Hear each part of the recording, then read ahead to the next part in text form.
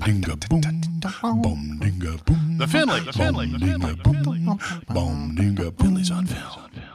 Seems to be that Ingmar Bergman's one of those guys you hear about. It's a short list, but it's like they are almost metaphors for a certain type of cinema that cinephiles should find important. Or I guess more it's like dinner conversation. You just drop in that thing. A lot of people have never even seen their films, so it's like, that's like a Fellini film. Or what is this, Ingmar Bergman? And it's like, on the one hand, Fellini's meant to represent the sort of like intellectual space of like fantasy, maybe? Yeah, I was going to say, you used the word a minute ago, and I forgot what it is. Absurdism? Okay, absurdism, right? Yeah. And that Bergman is the sort of like the bookend. Like the fucking opposite, man. They're like two people who, it's just funny, they're like the two people living in the same neighborhood who probably hate each other. And I think they might have. Yeah. I think Bergman had a thing against Fellini. Okay, I could see it, because apparently one of his movies was done as a satire of a Fellini movie. Oh, really? It was called Too Many Women or All These Women or something like that. Okay. I was like, okay, I see that. I did a little bit of reading on this fucking guy. God damn it, Bergman. Here's the thing, I gotta say, man, as a person who's having like sort of sporadic depressive moments, he's fucking hard to watch. Oh, you mean you're having sporadic? Yeah. If you're having, he's not the person to go to. But what's really funny about watching Bergman, I've seen exactly 2.5 movies, and that includes the 2 movies we're talking about. What's today. the other half that you saw? I took a film appreciation class, and we watched part of Persona. Oh, okay. Which is supposedly his, like, considered by many, including Pasolini himself, like maybe his masterpiece. Yeah. But fuck, he is just you watching him. I see so many influences of other movies that I've loved. And when I say that, I'm talking a lot of Woody Allen. Oh, well, it's going to be. He's acknowledged that fact. It's no accident. But when you watch it, you're like, oh God, yeah, absolutely. Yeah, well, Crimes and Misdemeanors could not fucking have happened without Bergman. Husbands and Wives.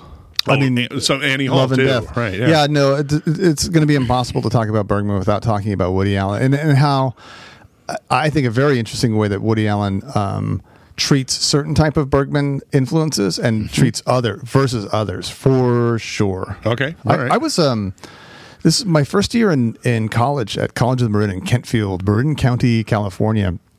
I had a great humanities teacher. Mm-hmm. This guy was in his late 60s, had an awesome goatee, like the real goatee. All right, got it. And he... Not this hipster bullshit. Yeah. Back in those days, you could give a final that was like, we've done all the work, everything's great. Just come in on the last day and we'll do some shit stay however long you want.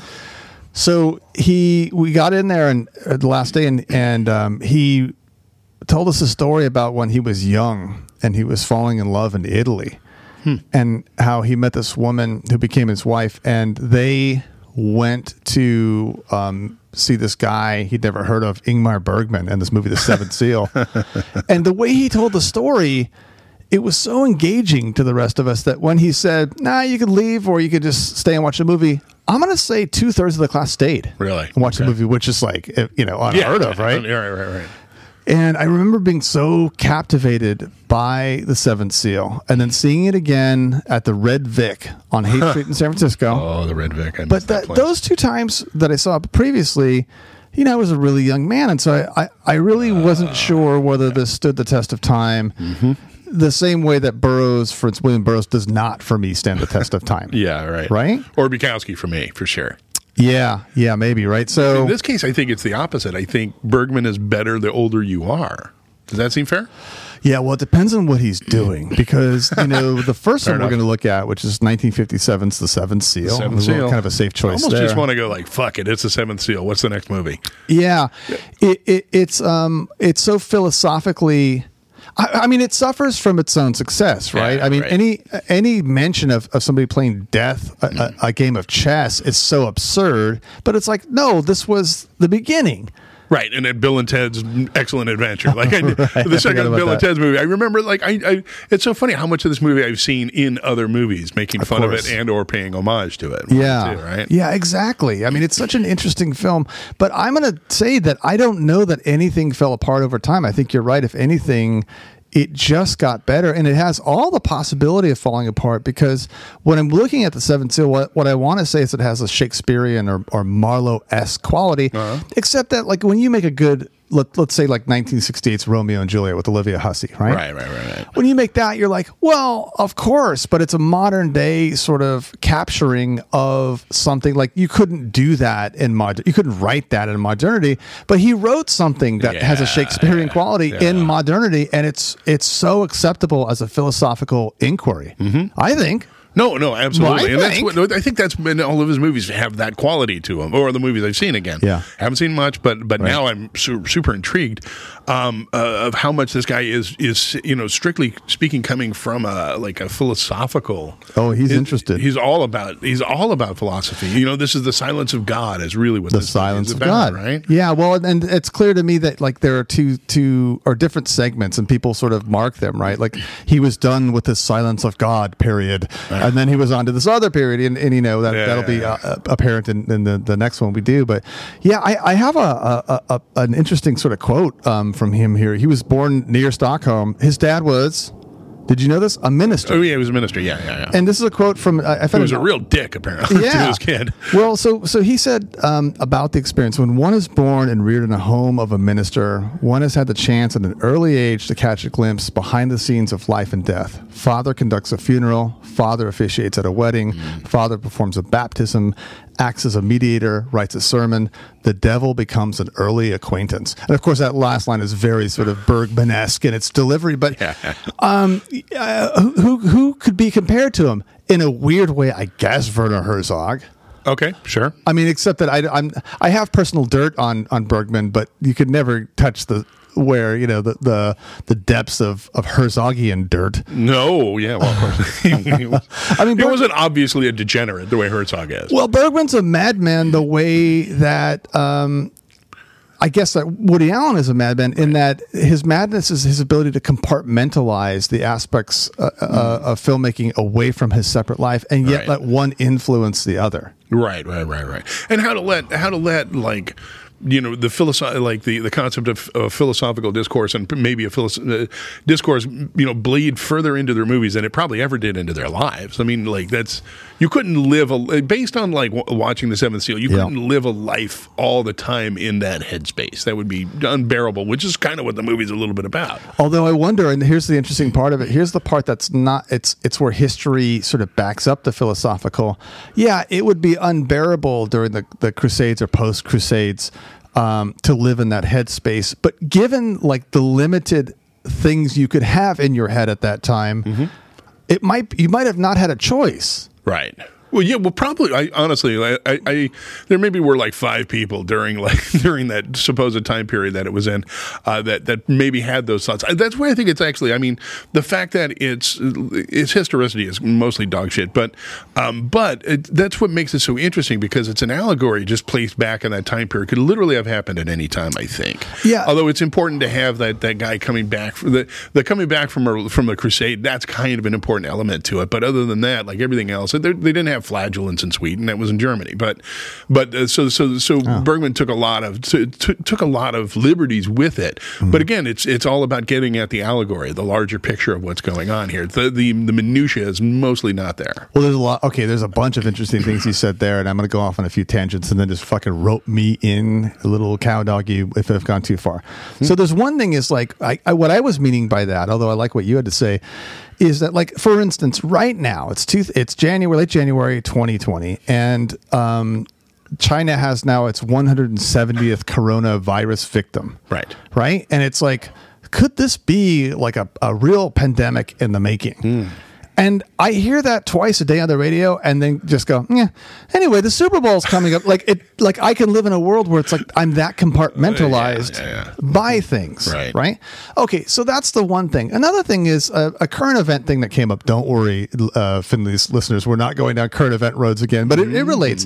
There's a woman who wrote a novel called American Dirt. Have you heard about this? No. I sound like Lena. Have you heard about this? She wrote. She is Puerto Rican. She's half Puerto Rican, half Irish.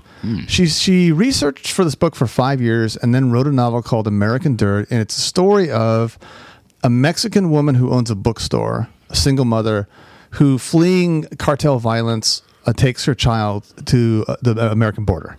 And I haven't read it, so I just like a disclaimer that I haven't read it. All right. And Oprah put it on her book club thing, and 83 authors wrote to Oprah asking her to stop promoting it because it's not written by a Mexican. And also that in reading it, the experience isn't the real experience. Now, that's interesting because my dad used to have this argument with me all the time. My dad was born in Kansas, left Kansas in a rickety Model T with furniture strapped to it to pick grapes in California in the mid-30s. I mean, you couldn't have found a greater parallel to the grapes around. He was an Okie. Okay. Yeah, a Kansi or whatever, right? Yeah. Okay. So he would always say he loved Steinbeck, but that book he didn't like because he didn't get it right. That's not how the people were. And I would always argue with them like, yeah, maybe, but it might have sort of a larger purpose even if it didn't get it right. To which my father might have been the right one. I'm not revisiting that, but I think it's part of this. The other thing, which is like you're like displacing events historically for the sake of a pure allegory, for instance. Right. And in this case, it's one of those things where long-winded. Sorry. No, it's perfectly fine. Because here's the thing: there's a difference. So putting it after the Crusades and in the middle of the Black Death, of course, as it was. Right. You had to take it from where we've been. What we've been for the last since World War II is we've been on the precipice of the end times, right? Oh, right, yeah. And we've been staring the end times in the eye, and by now we're bored shitless with it, and so were they at the time. And so what he does is put you back into it. He by necessity puts it back in a time period where they were living through what they thought were the end times, and that makes it a more potent message all the way around. Of course, yeah, the urgency, because he himself. Well, okay. I'm just going to say this, which will make no sense without the plot, and let's dive right back to the plot. But I'm going to say, generally speaking, he himself is seeking this question because of his the knight, Max von Sydow, his individual urgency, but it represents the urgency of the culture around him. Yes, or at least, maybe more precisely, the urgency Bergman thinks that they, representing all of culture, should have. Right. Okay, so we're talking. Before we get into the plot, I wanted to bring up Woody Allen one more time. Here's what I think Woody Allen. One of the things he really took from Bergman is just good writing and great acting.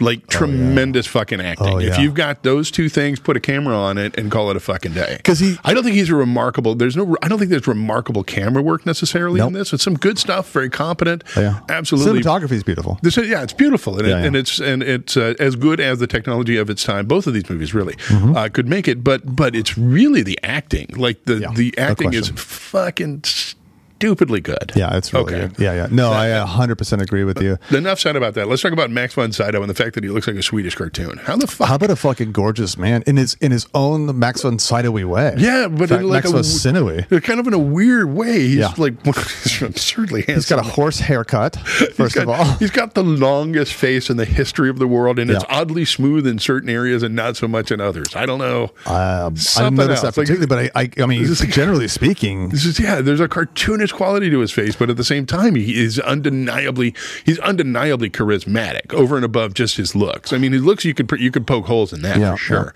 but the charisma of this guy is fucking amazing. Yeah, and his ability to be silent and meaningful at the same time is an impressive feat. Oh, I think that's it. Yeah, you trust him. Yeah. Whatever he does, you trust him, and you trust him the more silent he is, which is the one time I've ever seen him sort of be explosive is in Crimes. No, it's in Hannah and Her Sisters. And it's like he's kind of explosive, and it's almost like an anomaly, kind of a joy to watch him be kind of explosive. Well, it's really interesting because, like, I know it's so funny. I think he was like basically two different actors in a sense. I knew him from his work in the 70s and 80s. Conan the Barbarian, the Flash Gordon, like these fucking movies. Was he Flash Gordon? He was Ming the Merciless. That was Max von Sydow? That was Max von Sydow. With a little skull cap? Yeah. I didn't know that. So Your dad caught me watching that twice at his apartment. Once when he left for work and once when he came back. And I now know why he was shaking his hand at my limp wristedness, I'm sure. But it's just, but watching him here, but I knew him from when he was basically professionally old. Okay. And so it was really, and also just the 3 Days of the Condor, right? Oh, right. But like watching a young, vibrant Max von Sydow, it's like a different character. It's like a different person, man. It's really wild. So it opens with Max von Sydow, and by the way, again, great black and white cinematography, just fantastic. I guess on the Swedish shores, are they back in? I mean, are we assuming that he did almost all of his shooting actually in Sweden? Okay, unless it's okay with his squire Jan, who I think, by the way, is a treasure. That character and that actor in this film. But he's the Greek chorus, the center of the film in a sense. He really tacks it into the immediacy of its time period.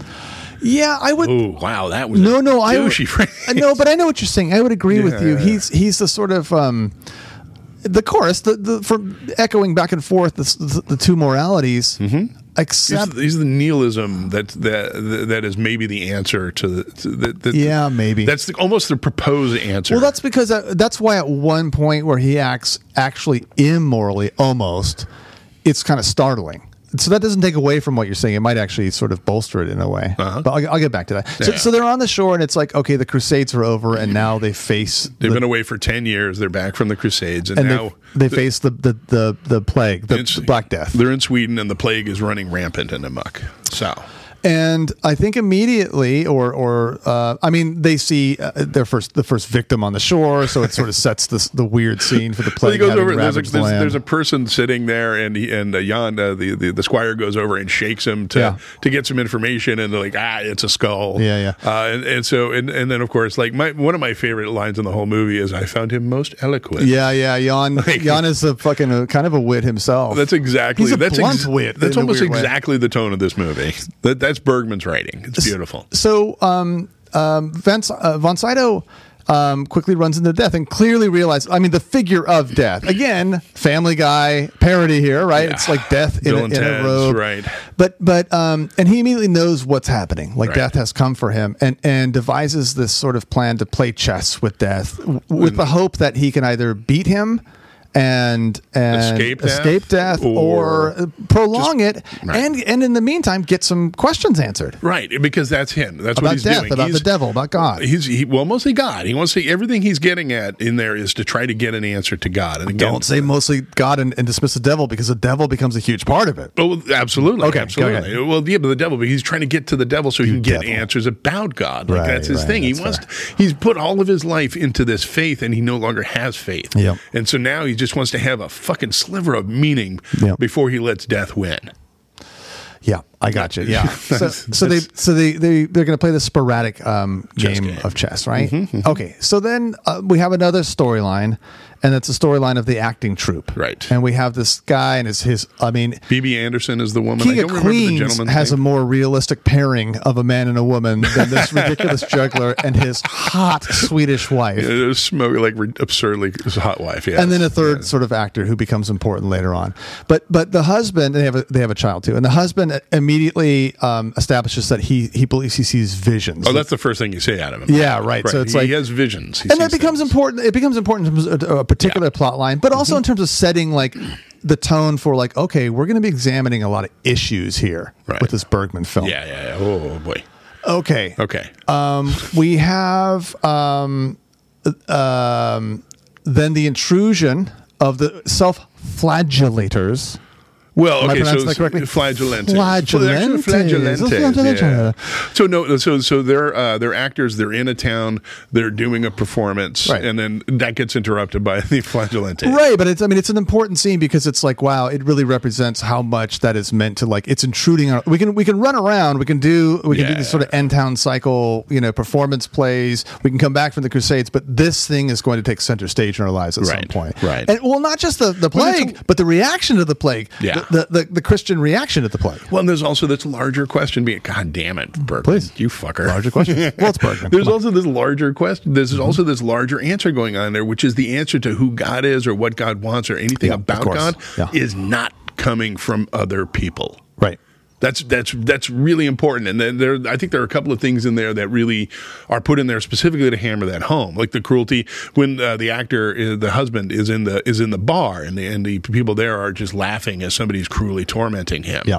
And this flagellant, it's there to push home the fact that this answer to God's silence is not going to come from us, but also what that the unanswered question maybe the unexamined question, what it does to people too. Yes, right. What the Crusades, what the plague, but also like what the unanswered "Why are we here?" God does is it makes people cruel, and different, amused by cruelty. Yeah. And part of the cruelty comes from this.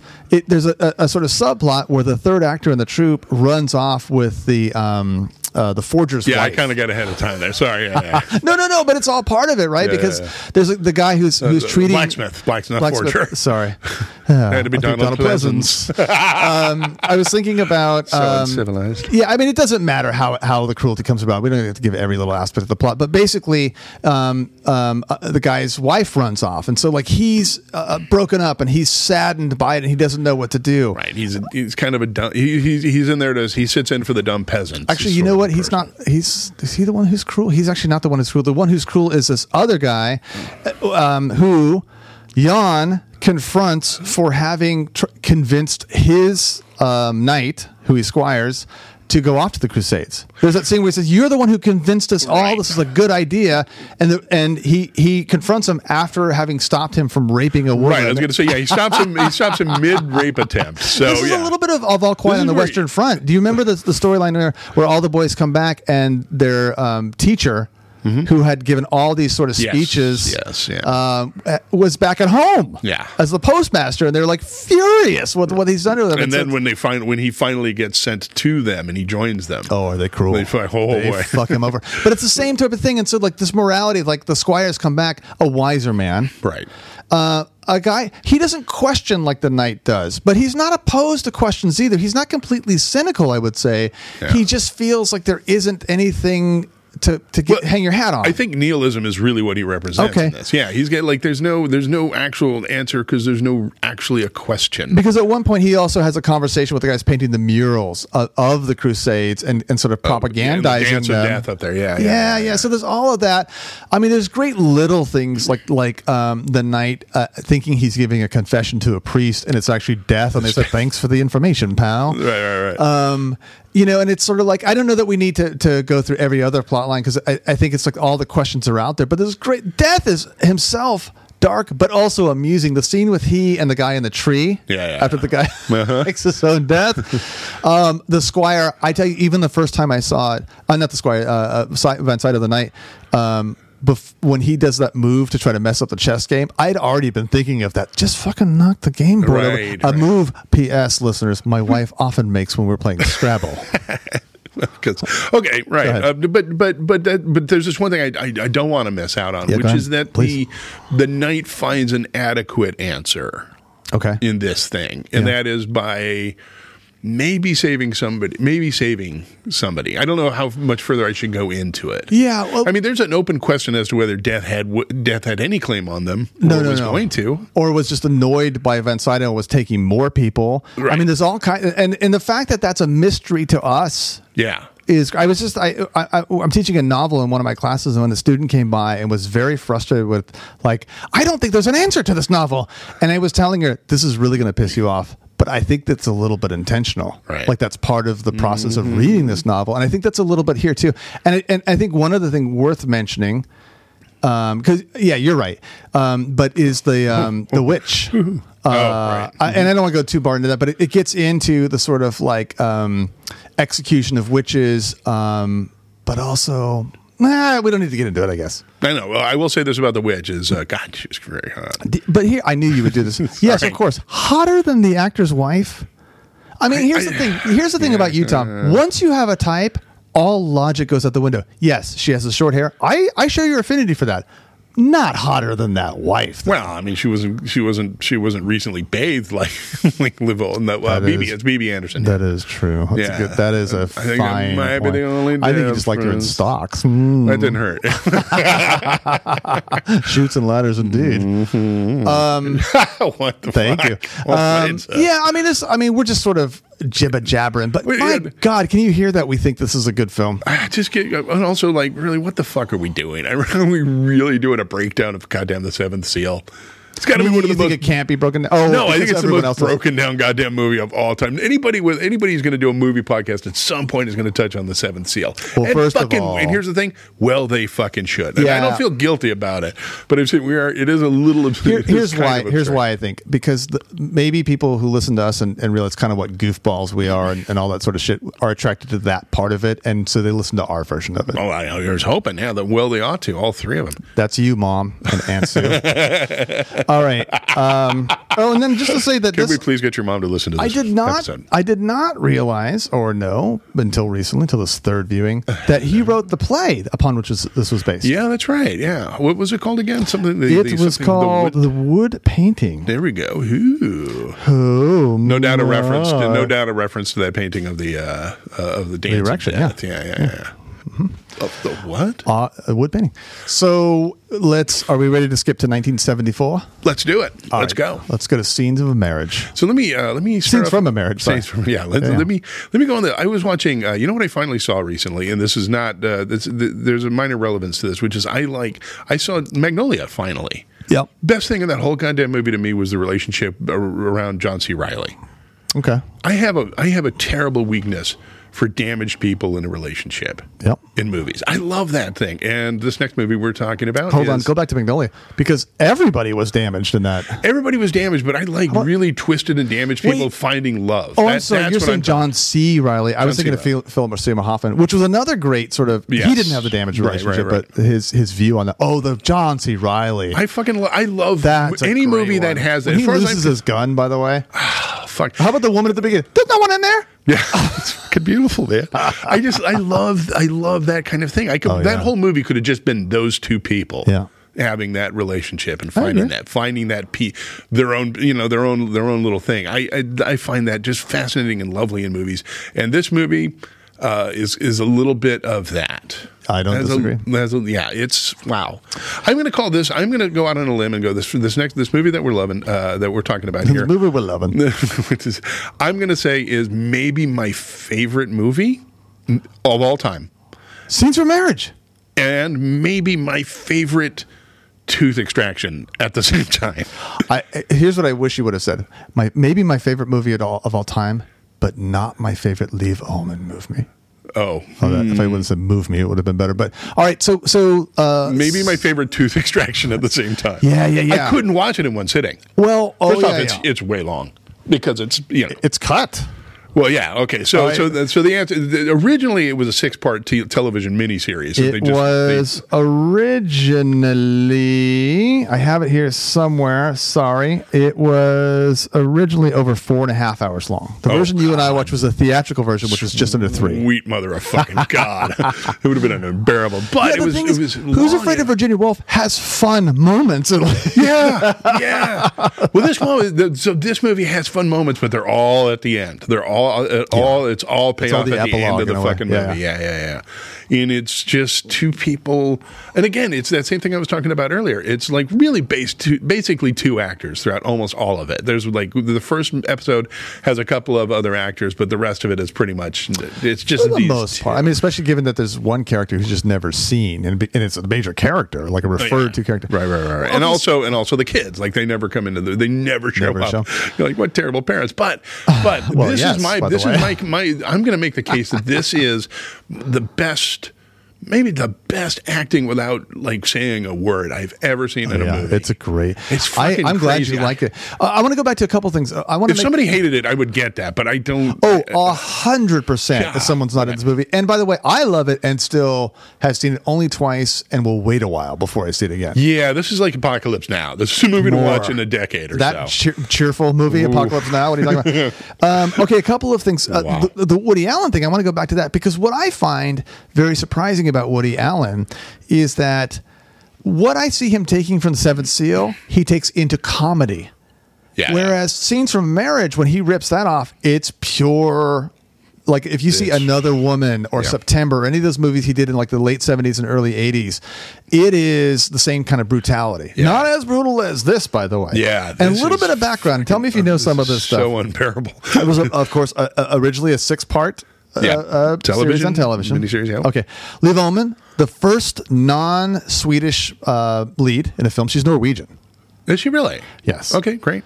Then, by the way, I love her. By the time this was filmed, So in like 72 is when they started filming it. Yeah, I do. I love her too. She'd already been married, had a child with Ingmar Bergman. With Ingmar Bergman, yes. He's directing her through this movie, which is partially really based on their fucking relationship. I thought this was kind of a fun little fact. Joan Didion, who I adore, tried to interview Liv Ullmann one time and left it going, I think I was just interviewed by Liv Ullmann because Liv Ullmann is so empathic as a person and her empathy comes through. Wow. I mean, some of it can't just be acting. Just that first fucking scene, that first scene. Okay, it opens up with them as being interviewed by a local newspaper or something like some media outlet as the perfect couple. Yep. And just their physicality tells you so much more than any of their words could possibly Something's do. off. You immediately begin to say, but nothing on paper. Their physical and like his rigidness, her like reactions to the shit coming out of his mouth, like that are just micro reactions, and they're so beautiful. And then what's funny is that with the guy character, I can't remember, is Johansson or something like that? What's his name? Johan is the name of the character. Whatever.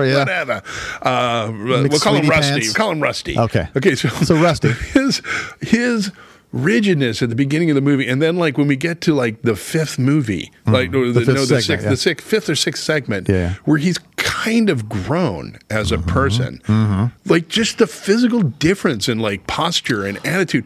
They're great actor. They're just amazing. Great actors. Fuck. Yeah. Oh, that's what I'm talking about. We're talking about like acting in the silence of it. It's just posture and this and that. And that's what I think, like that's one of the things I really think Woody Allen really steals from Bergman a lot, is trusting in like fucking cast this thing and let those actors be good. And as far as like the physicality, also one of the things Bergman requested from his like set designers is like small sets, a lot of close-ups. Right. And it's like, let's just get to the meat of the matter here. God damn it. So there's something off about the relationship, you can tell. Although again, it's fine on paper, and they go back and then they have this dinner party which is so fucking uncomfortable. With Who's Afraid of Virginia Woolf over for dinner. Oh, good Lord, this couple they have who just despise each other. Oh, and of course, it puts them in a situation in the audience to say, okay, well, obviously what we're going to examine here, we think, is how they then reflect on how much they're not like them, but probably have some of the flaws that they have. Now, what's interesting is he is a professor. Yeah.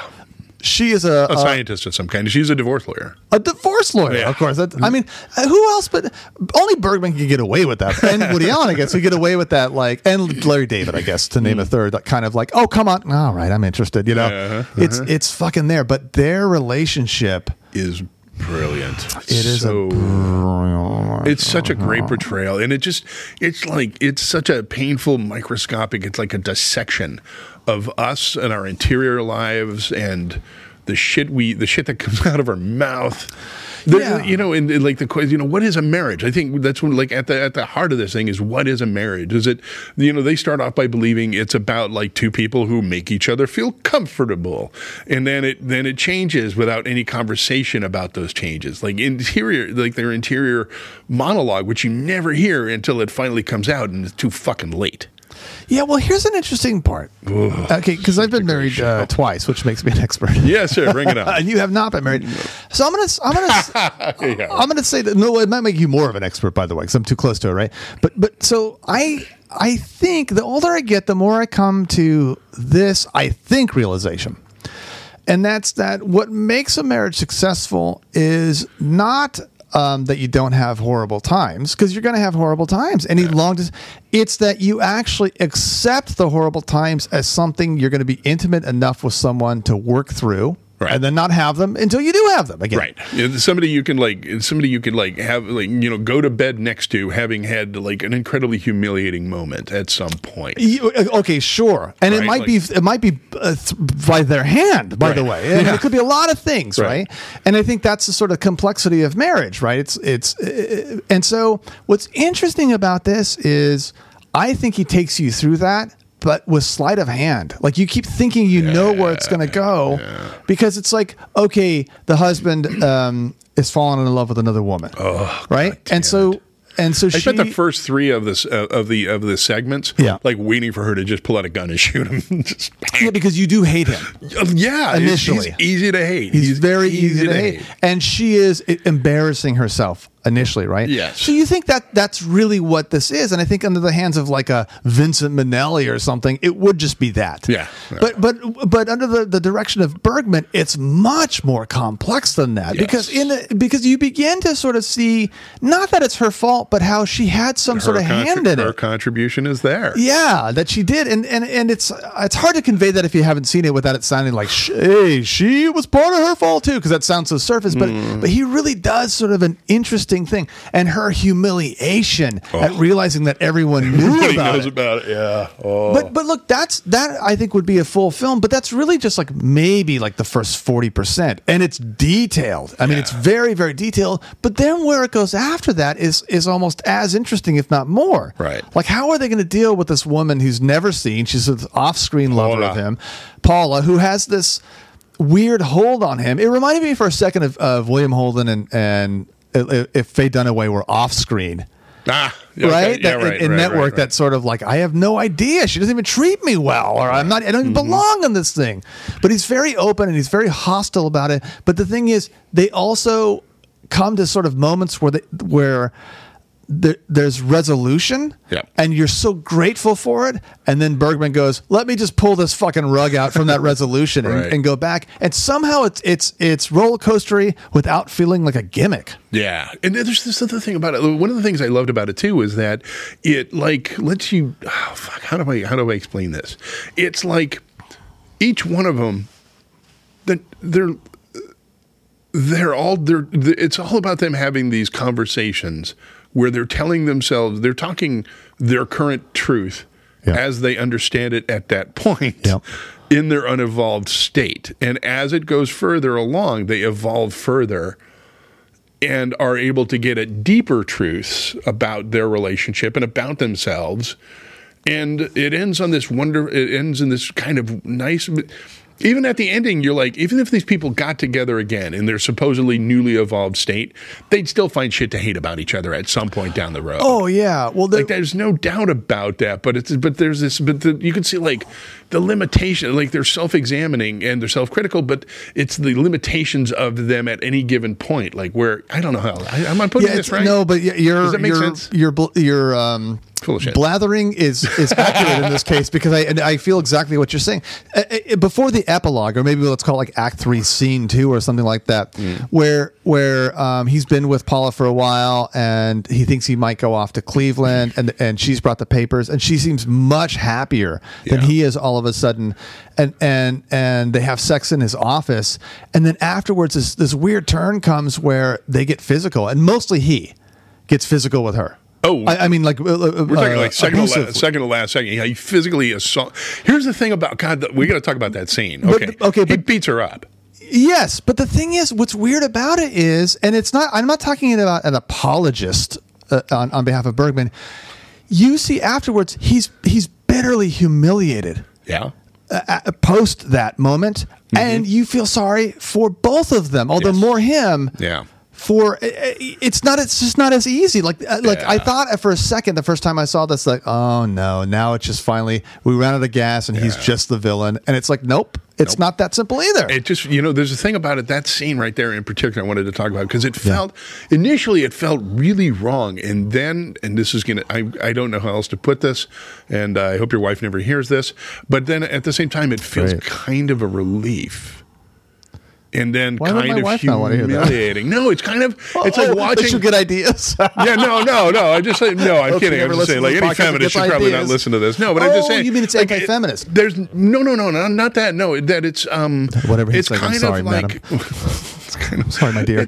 It's like, it's a relief of the tension of their their relationship. Like there's this tension that never fucking goes away. Yeah. Even at their most easy, at the end of the movie. Yeah. But there's that thing where like him like snapping physically like that is almost like, oh God, somebody had to do that at some point, right? Yeah, I guess. Yeah, because there are other times when he comes to visit her even, and it's like earlier on, and she's like dressed up, and it's like I saw someone, I really want to be very vague about this. I saw someone on social media not long ago post breakup, and it's classic. I notice it with women more than men, but it's like immediately they show up on social media, brand new haircut. Hey, having a great time in life. Yeah. And it's like she was sort of doing some 1974 version of that. The apartment's good. She's wearing a new this and that. Yeah, maybe I've had a couple lovers, But in the end, it was like, oh no, the awful sort of tension between them just dissolved like a rotting pear on a shelf. Yeah, it led to that moment, man. Like all that frustration and rage that he had been feeling the whole time came out at that moment, and it was kind of weirdly clarifying. Yeah. No, I think it's a tremendous film. It's a very hard film to watch. Oh, yeah. It's a very hard film to get other people to watch, I'm sure. I mean, invite some friends over. You want to watch a movie? Nearly 3 hours of this hell slog. Yeah, I think anyone who's been through the terrible parts of a relationship and the good parts will find something to relate to in this film, certainly. And I love its minimalism. Another Woody Allen thing. In like these little apartments throughout most of the fucking movie. 1992, Woody Allen, that was the year he was, the whole Soon Yi thing came out. And he was filming Husbands and Wives, which is kind of a takeoff on this film, with Mia Farrow. So he had to complete that film as actor and director while all of that was happening. But it's the same kind of compartmentalization, I think, that drives these guys and probably makes them unlivable as people. No, let me ask you this really quickly. Okay, ask away, sir. No, okay. Have you ever seen his last movie? Saraband was supposedly. No, I haven't. Like the last chapter in this relationship. No. But it sounds like a bad idea. Frankly. It kind of does, yeah. But it might be good. But it's fucking Bergman. So at this point, I'm willing to more or less trust him on that. Yeah, I think he almost can't do any wrong, and he's. Which I don't say about many movies. Like Hitchcock had a falling off. Well, I haven't seen enough Bergman to. Yeah, that's right. We're talking. But I don't think there was a falling off because people talked to, like Fanny and Alexander from '83 about it's as amazing as anything else they ever did. So bastard. I mean the thing with Bergman is, and this is what I think makes artists truly great. It's sort of like you tell a young writer, like, there's a list of things. Please don't do these things. Please don't start in first person and then switch to third person because there's a really interesting twist you have, motherfucker. Just write simply. And so good artists, I guess, avoid that. But amazing artists just do it anyway and do it well. And that's Bergman to a T. He does everything. Play chess with death in a movie? Are you kidding me? It sounds damn near infantile. He writes a 1957 screenplay that has mythological approaches. Yeah. It's like co-written by Joseph Campbell. It's ridiculous, and yet it's so good. And then switches it up to scenes of a marriage. It's like you can't make a 4.5 hour film with close-ups about people killing each other. We barely made it through the Edward Albee movie. How the fuck did? Oh yeah. How did both of those things come out of the same director? Like writer, director, producer. This guy was fuck. I'm so impressed by him. Yeah, no, absolutely. Who I really like is this Bergman kid. This Willie Shakespeare fellow. I'm going to give him a shot. I think he's got some legs.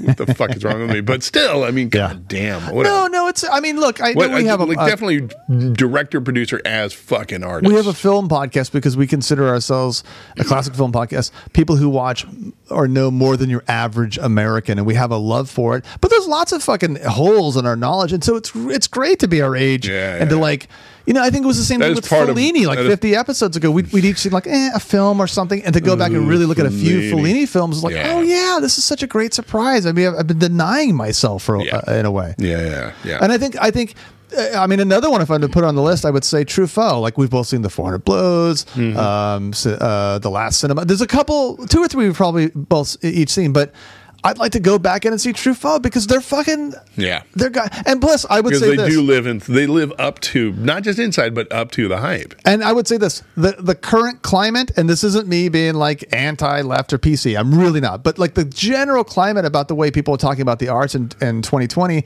I think these guys are being disregarded. And I think there's a better approach, which is to be much more inclusive in what we look at, 100%. Right. Why don't we broaden the scope and be actually inclusive? Broaden it instead of just shifting, but I think the shift is going away. So there's a part of me that also wants to appreciate this, maybe so I can move on and see other people, but like some things that I just haven't appreciated enough yet. You know what I did the other day? I saw a TV commercial the other day, and I usually avoid. I usually never watch ads, but at one point they were talking about like the new Passat and how it was, economical and inclusive. Like, what does that even fucking mean? Economical and inclusive. Yeah, they called their car inclusive. Inclusive car. Yeah, it's gotten out of control. What are you gonna do? I don't know. Okay, so we were split. I liked Scenes from a Marriage. You were iffy on it, as I recall. Yeah, and I also liked the Seventh Seal. I think we should take a bold stand and say I think we're both for Bergman. Yeah, we're pro Bergman. Yeah, Bergman. We're pro Bergman. Yeah. And Bergman. Ingmar or Ingrid? Both. No. What? Sophie's choice. Ingmar Bergman or Ingrid Bergman? Am I banging him or am I? You know Sophie's Choice? Have you ever seen Sophie's Choice? I've never. You know the metaphor, though, right? Yeah, I absolutely do. Yeah. All right. So which one? You're stalling, by the way. Then they would never let you do it at the camp. So go ahead. Please, both Dr. be dead by now. Please. Ingmar or Ingrid? Quick. Okay. I can't. You've been listening to the Ingrid. I'll go Ingrid. That's such a stupid. Chivalrous of you. That's so stupid. No, well, I just got the hot She probably actually has a greater number of great films. But they're not as great. She's got a vagina. I think that's probably where I was coming from on that. So you're listening to the My crush on her outweighs my belief in the artistry of Ingmar Bergman. Fuck you. Vaguely on her vagina. You old smoothie. All right, Tommy. Do you have anything you'd like to plug? What the fuck is wrong with me? No, not at the moment. I really don't. All right. Thank you, everyone, for listening. You can still rate and review us on iTunes. We'd love to get an email from you, finleysonfilm@gmail.com. I keep threatening to read some of those emails, but... we will at some point. You should definitely give it a look. I'll poke my brain over there later. Else? I think that's it. All right, Tommy, on to the next one. Madandun. Excelsior!